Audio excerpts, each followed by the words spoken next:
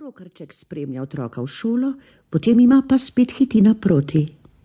Zajček se je vpisal v gozdni otroški vrtec. Zdaj lepo redko priteče na dvorišče. Hura, otroci, gremo se igrat. Kdo je najhitrejši? Pa Petelinček?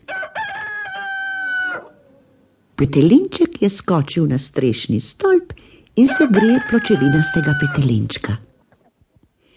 Nekega dne je šel Medvedek v sobo, kjer je spala Zofkina in Janeskova sestrica, mala Anka.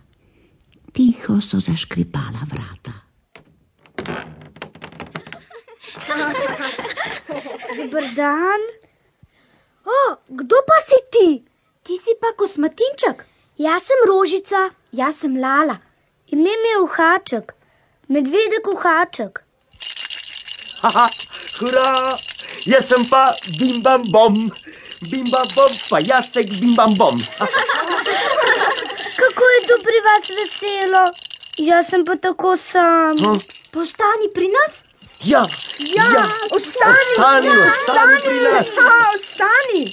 Konjiček na gugalnici, se lahko malo zagugam? Le zajahaj me. Zbudili bomo Anko.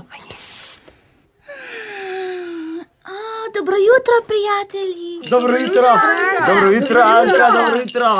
Kakšen lep medvedek. Boš ostal pri nas?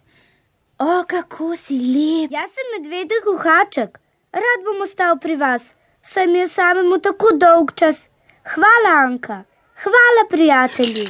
Hura, ostal bo pri nas. Novega prijatelja imamo. Pridi k meni, Medvedek Uhacek.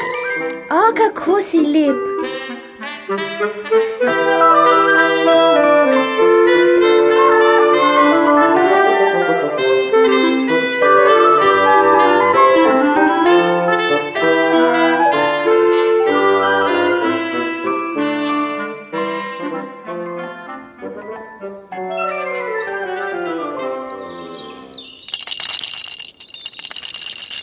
Medvedek Uhacek, si kaj lačen?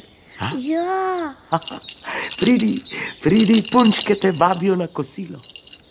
Medvedek Uhacek, ki je bil zelo lačen, se je povabila zelo razveselil. Zajčkom Bimbambomom sta jo kar takoj mahnila v kuhinjo. Kako lepo diši. Kar sline se mi cedijo. Kaj pa tako dobro diši? Brstični ohrovt. Brstični ohrovt? Kaj pa je to? Kaj je zabrlizgalo? Pojdimo jest, najbrž se nam je samo zdelo. Ja, pojdimo. Samo krožničke še pripravim. Pa vilice in nože. Pojdimo jest. In punčka Rožica je postavila na mizo skledo, iz katere se je močno kadilo. Vsi so posedli okoli. Kaj je to? Bom pogledal pod omaro. Ja, Zajček, kaj pa delaš pod omaro? Poglej se, kako si prašen. Zdaj si prašni in ne več plišasti zajček. Tako sem se ustrašil tega kosmatega medvedka, pa sem se skril pod omaro. Ampak ohrovt tako diši, tako dobro diši.